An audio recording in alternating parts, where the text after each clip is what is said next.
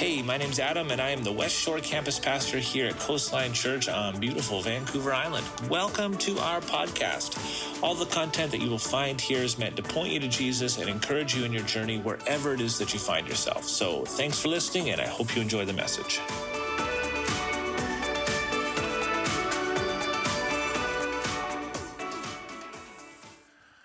Well, there we go. Shandy, baby number 5. Let's do it. And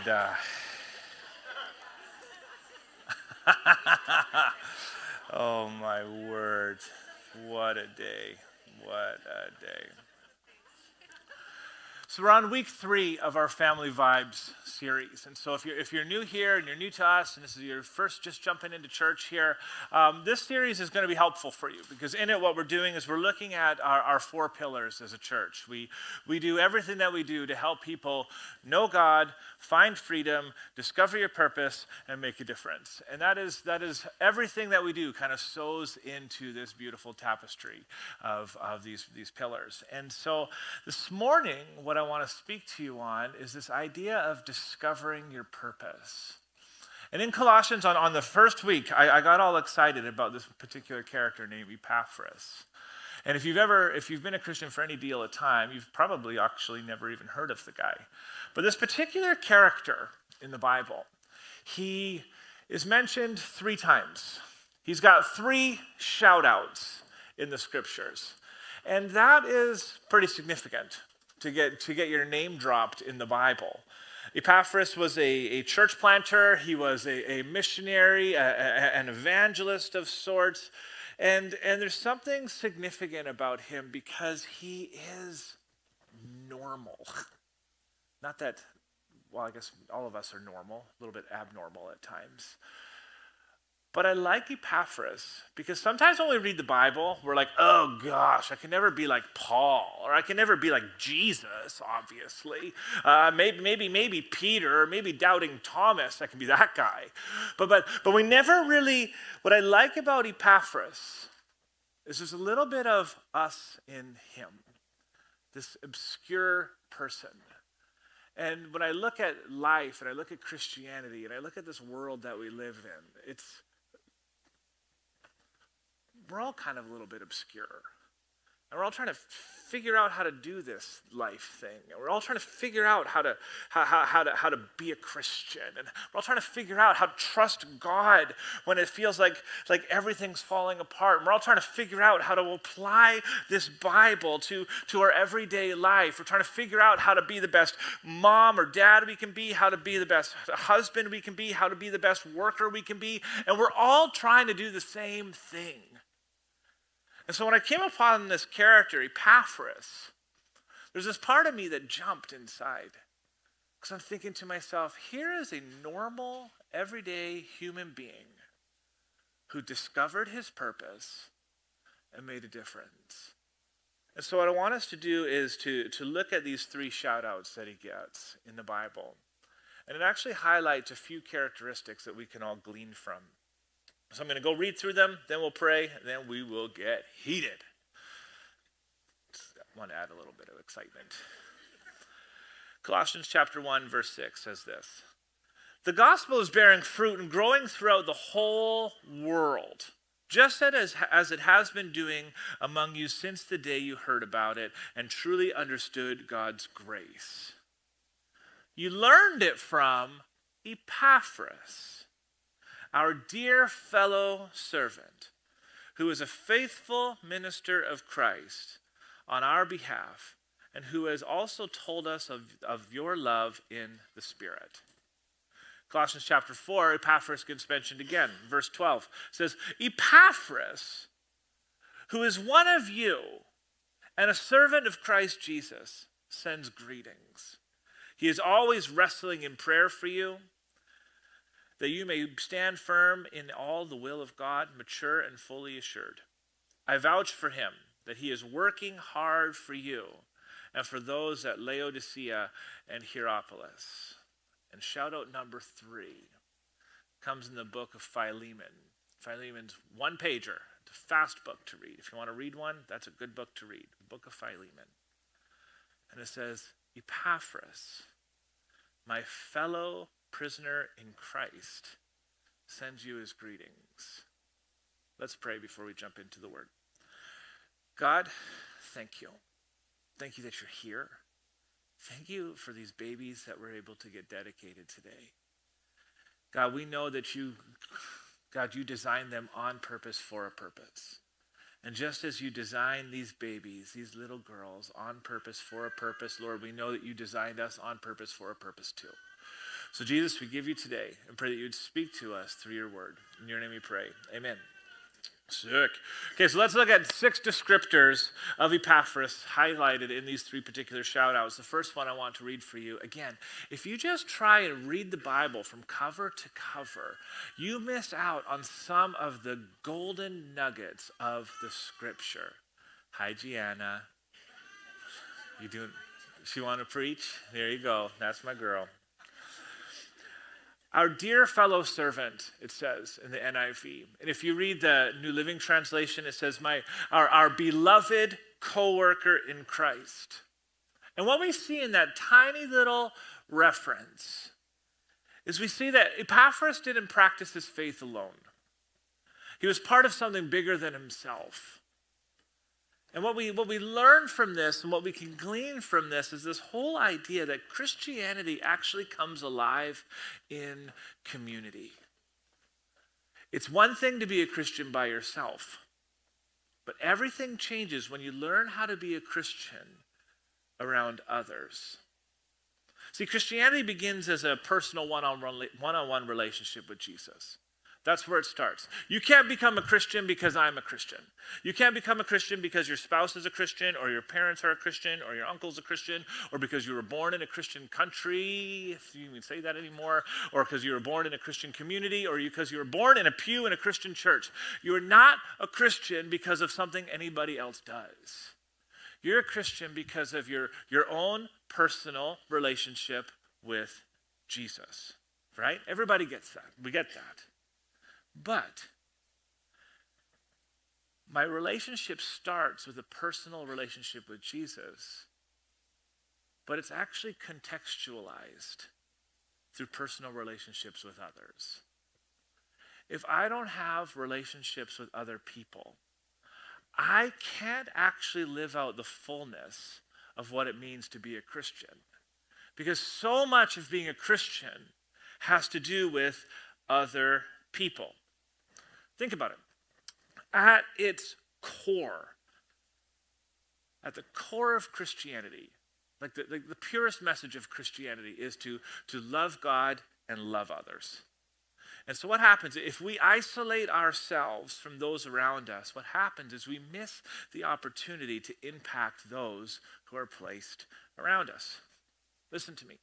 Do not waste your life. Everyone in this room matters. And everyone in this room, whether you believe it or not, was designed by God.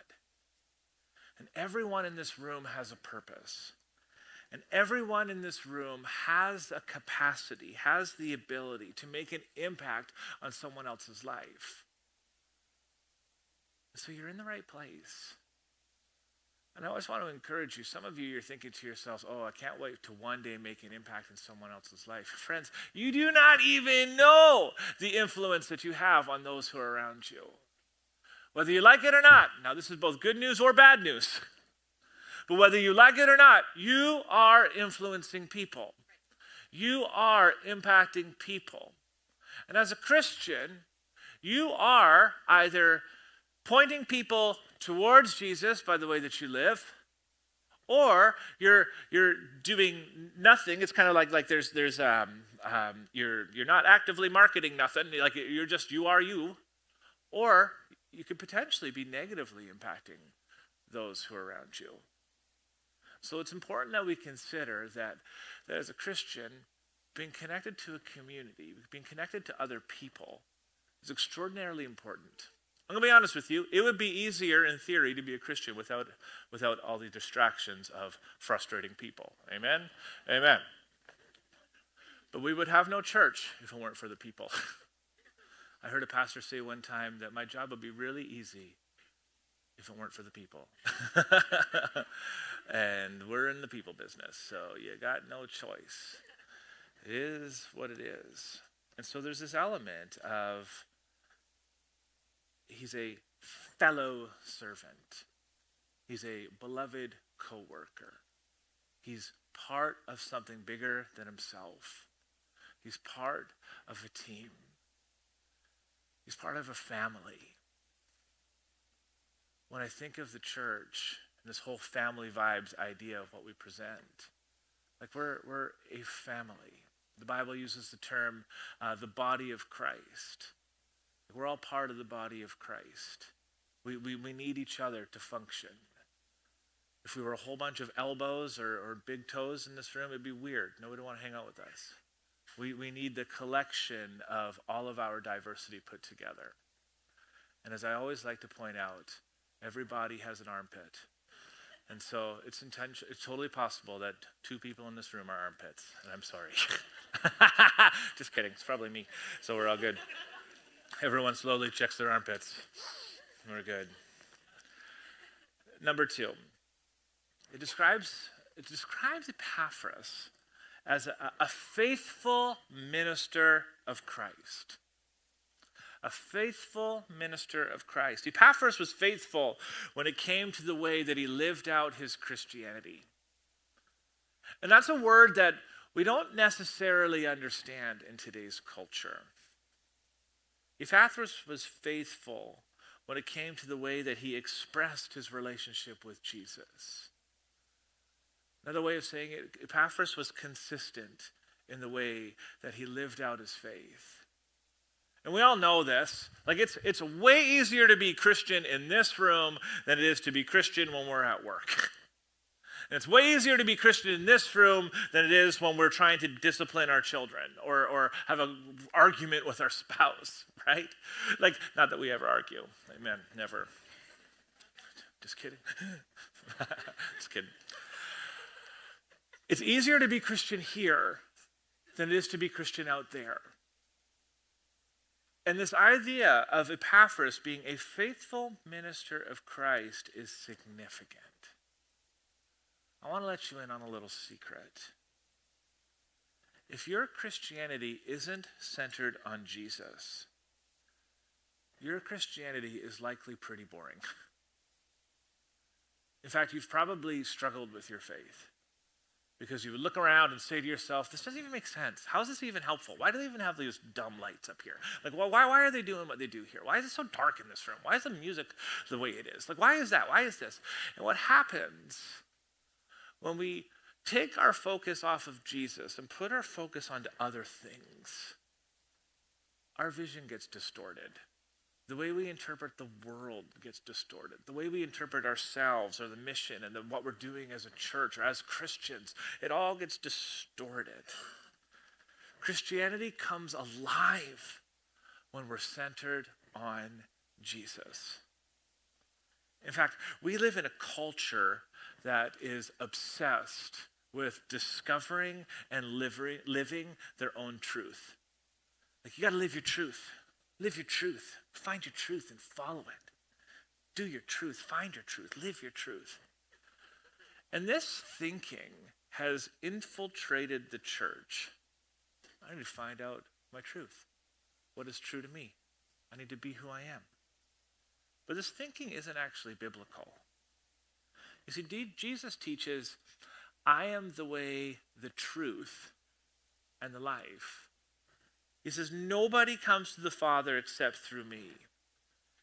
In other words, if you want to find enlightenment, if you want to find purpose, if you want to discover why you were wired, why you do the things you do, why you are the way you are, the secret is found in Jesus. Our culture doesn't get that. That's why Christians look so weird to the world. Because we found something that is countercultural. We found something that doesn't make sense by world standards. Because we actually believe that there is a creator God. And that creator God created us intentionally on purpose for a purpose. That we're designed in his image. And if we believe that God created us, and if we believe that God has a plan for us, then that means that my will, my plan, is not as important as God's will and God's plan. Because if he is the designer and I am the designed, or if he is the creator and I am the created, who am I to say to God, I would rather do this versus that because I am me and this is my truth? But God's like, whoa, I made you for so much more. Why settle on what you can see and feel and understand? What if there's something bigger going on behind the curtain? Number 3. This is a small one, but it's a powerful one. In Colossians 4:12, verse 8, he says that Epaphras is one of you. Epaphras was a local leader. And I want to let you in on a little secret. Christianity comes alive when you're able to learn how to bloom where you're planted. When you can settle with the fact that God may have you where he has you right now for such a time as this.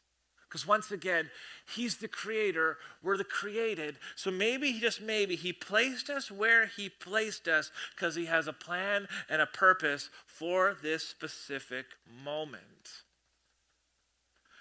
Nobody wins. Nobody. Not you, not others. Nobody wins if you wait until some arbitrary future date to get serious about your faith. You're never going to be ready enough to take a missions trip. My dear little daughter, 15 years old, next Thursday is flying to Thailand without mom and dad. And we're kind of freaking out a little bit, but we're really, really excited. And there's this piece of her, I asked her, Browett, how are you feeling? Or I should be more anonymous. Anonymous daughter, how are you feeling? And she's like, I am 50% excited and 50% terrified. And I said, that is such a sweet spot of living. If we can live there, in that heart of I'm so excited and I'm so afraid all at the same time, but I'm moving forward anyways. Because you're never going to be not afraid. And if you're not afraid, you're either lying or you're doing something wimpy. Right? I'll tell you right now, I went bear hunting one time before I knew how to hunt. And there was this piece, like it's one thing when you hunt a deer, because they can't hurt you. But bears eat things. And as you're sitting there, walking down these bear paw paths in the snow in Alberta, thinking, I don't actually know if I want to get to the bear yet. Like, I'm kind of satisfied with just looking at the paw prints in the snow. I felt so afraid, but I felt so alive. And there's this sweet spot.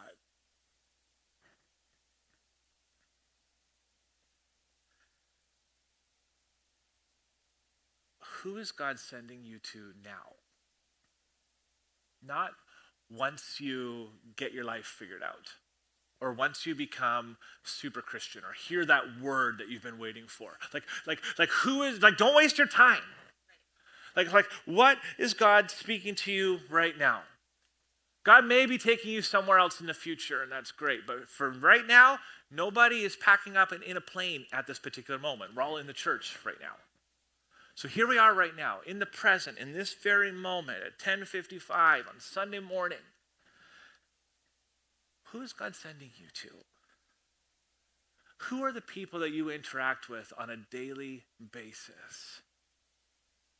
The mission field isn't necessarily overseas. Your mission field is everywhere you put your feet. Everywhere you put your feet. We should have a sign right there on that door that says, welcome to the mission field as soon as you leave this room.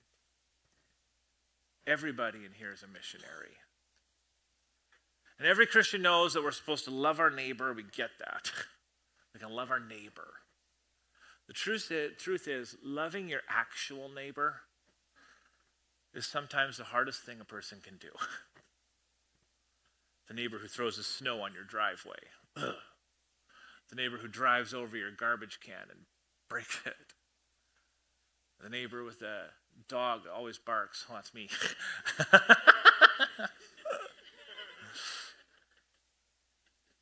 It's easy to love the proverbial neighbor. But one of the most powerful things that you can do is to ask God to help you love your actual neighbor, like the neighbor who lives next door. For Thanksgiving last year, we had this really great idea. I loved it. It was Samara and Abby. It was a great idea. And we as a church, we baked pies. And we gave out pies to our community here at the church, around the church, and said, hey, this is our first Sunday. We just want to welcome you, say hello. Thanks for coming to our neighborhood. Here's pies. We went around door to door giving out pies. We gave out over 100 pies to our neighborhood. It was awesome. But this year, I want to take things a little more personally. I want to challenge you to make a pie or buy a pie, depending on your skill set, and give them to your actual neighbor, the person who lives right beside your house. Because your mission field isn't just here around West Hills. Your mission field is wherever it is that God planted you. And our community needs to see that Jesus is real, not just here at the church. Amen, Adam. Good job. Number 4. It says, always wrestling in prayer. Now, I grew up watching WWF wrestling with my dad. My dad's here. Hey, Robert Browett in the house. Thought you were going to rip your shirt off. I'm here. If we were going to wrestle together, it would have been awesome. That's my mom right beside him right there. Hello, Mom. We're also happy for you. Glad that you're here. And it says, always wrestling in prayer. It's not WWF wrestling. But Epaphras was active and relentless in prayer. And sometimes, if I'm honest, sometimes if we're honest, I wonder if maybe this is an area we could all grow in a little bit. That we would be active in prayer. Like if you just think about Christianity for a moment, like if we actually believe that Christianity is real, and if we actually believe that God is real, and we actually believe that when we pray, God listens, and not only does God listen, that sometimes God speaks back. We actually believe that God speaks back. If we actually believe that we can communicate with the creator of the universe whenever we want, why on earth do we have such lackluster prayer lives? Why on earth? There's a great book called Christian Atheist by Craig Groeschel that if that is kind of you where you find yourself in this world right now, I recommend it. Christian Atheist, Craig Groeschel. Essentially, it's you say you believe in God, but you don't live like you believe in God. It's a powerful, powerful thought. But Epaphras was active and relentless in prayer. And Christianity comes alive when prayer, not just prayer, but when prayer for others becomes a regular part of our lifestyle. So you'll notice a change in your Christian walk when you begin to pray more about others than you do about yourself. I'm sure you've heard this question before, but I've probably even said this before, but if God were to answer every one of your prayers, would the people around you be impacted, or would only you be impacted? It's a powerful thought. Number 5, working hard. Epaphras worked hard for the cause of Christ. He knew his purpose. He put his money where his mouth was. And again, let me let you in on a little secret. Christianity starts to come alive. Like it really begins to get tangible, fun, and exciting when we begin to value calling over comfort. When we value calling over comfort, things shift. I believe with everything inside of me that as the Christian church, we are designed to be risk takers, influencers, mavericks, outliers, nonconformists. We're meant to be change agents, to be ripple makers, to be pioneers. We're not designed to simply go with the cultural flow and to blend into culture and then disappear to a point where we're irrelevant. We're not meant to just hide ourselves off away from the world so that way we're not corrupted. We're meant to go in there and shake it up. The Christian church exists to bring hope of Jesus into the world. And if we're more concerned about our comfort than we are our calling, we're selling ourselves short. I can't change this world by myself. I can't change the West Shore by myself. Not any one person can do that. But collectively, a room of 300 people, we can go out and make a serious impact in the West Shore. All of a sudden, changing the West Shore is so extraordinarily tangible. It's tangible. Just like those little precious girls who are dedicated today. And we all agreed these girls are created by God on purpose, for a purpose. It's not just these two little gems. It's all of us who have that same calling and mantle on our lives. And I hate to be the bearer of bad news, but James 4, verse 17 is one of the most sobering Bible verses there is when it comes to comfort. It says, if anyone then knows the good they ought to do and doesn't do it, it is a sin for them.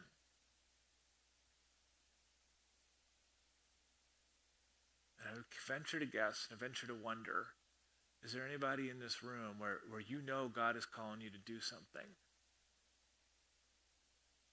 I want you to know that I am the sign. I am the sign right now. This is the sign. Do it. If God is asking you to do something, do it. We get so spiritual sometimes. And we're so, I need evidence. I need more proof, Lord. I need more proof. You don't need more proof. You're scared. And it's okay to be scared. That doesn't make you a bad Christian. But step out. Exciting and terrified. That combo will change the world. Number 6, last one. We'll close with this. It says that Epaphras is a prisoner of Christ. That doesn't mean that Christ took him captive as a prisoner. It means that Epaphras was put into jail because he was a Christian. Epaphras' Christianity, the way he practices faith, it came at a cost. And Epaphras paid a price for his Christianity. And ultimately, he was imprisoned. And I want to be the kind of Christian, and I want us to be the kind of church who are willing to pay the price for our faith. We're willing to take risks because we love people so much that we want desperately for God to know them, that we put their blessing over top of our blessing.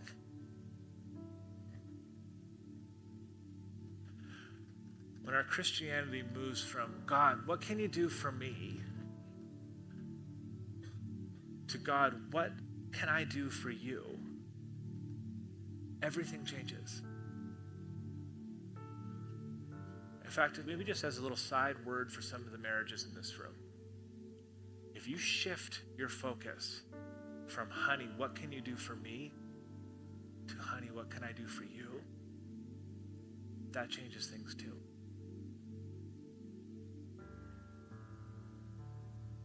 I can't promise you a life without suffering. And I can't promise you a life without persecution. And I cannot promise you that if you become a Christian today, your life will be easier.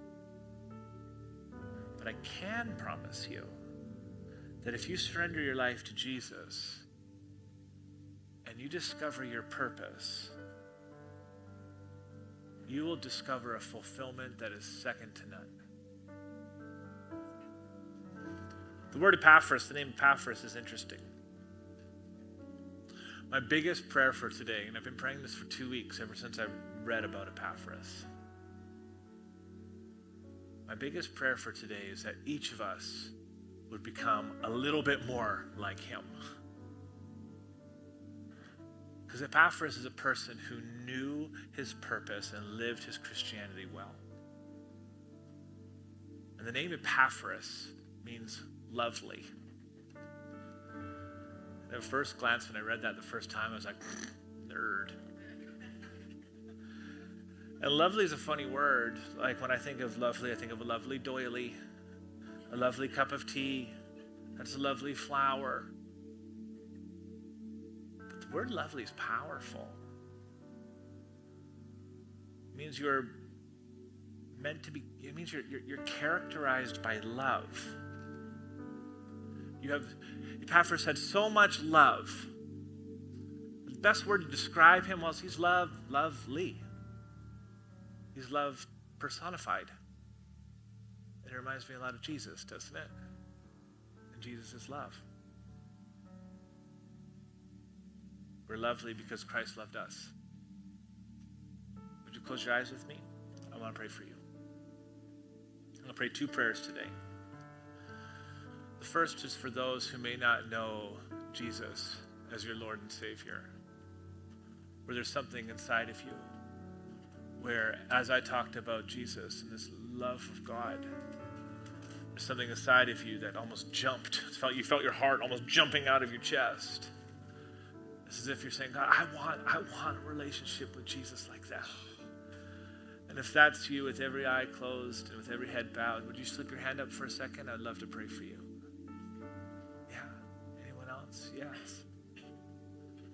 Anybody else? Yeah. Oh, I see those hands. Thank you. Thank you. If you raised your hand, would you pray this prayer with me under your breath? In fact, everybody in this room, I invite you to pray it with me. It's a great reset prayer. The prayer goes like this. Sorry, thank you, please. God, I'm sorry. I'm sorry for making this life about me or things that don't matter all that much. God, I tried to do my best.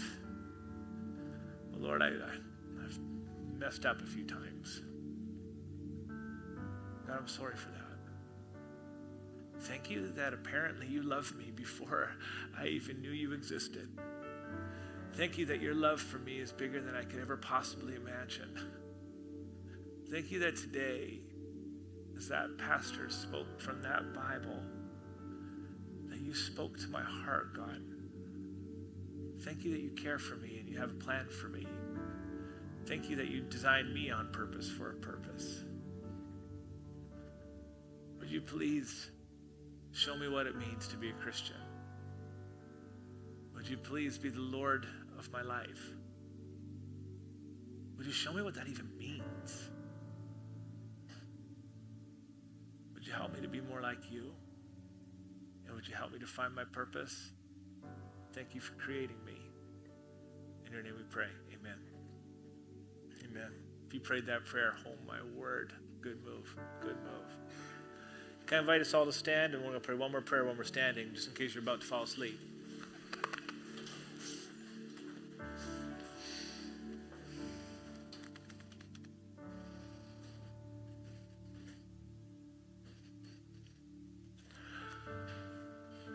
I want to pray for a boldness, just a boldness over each of you.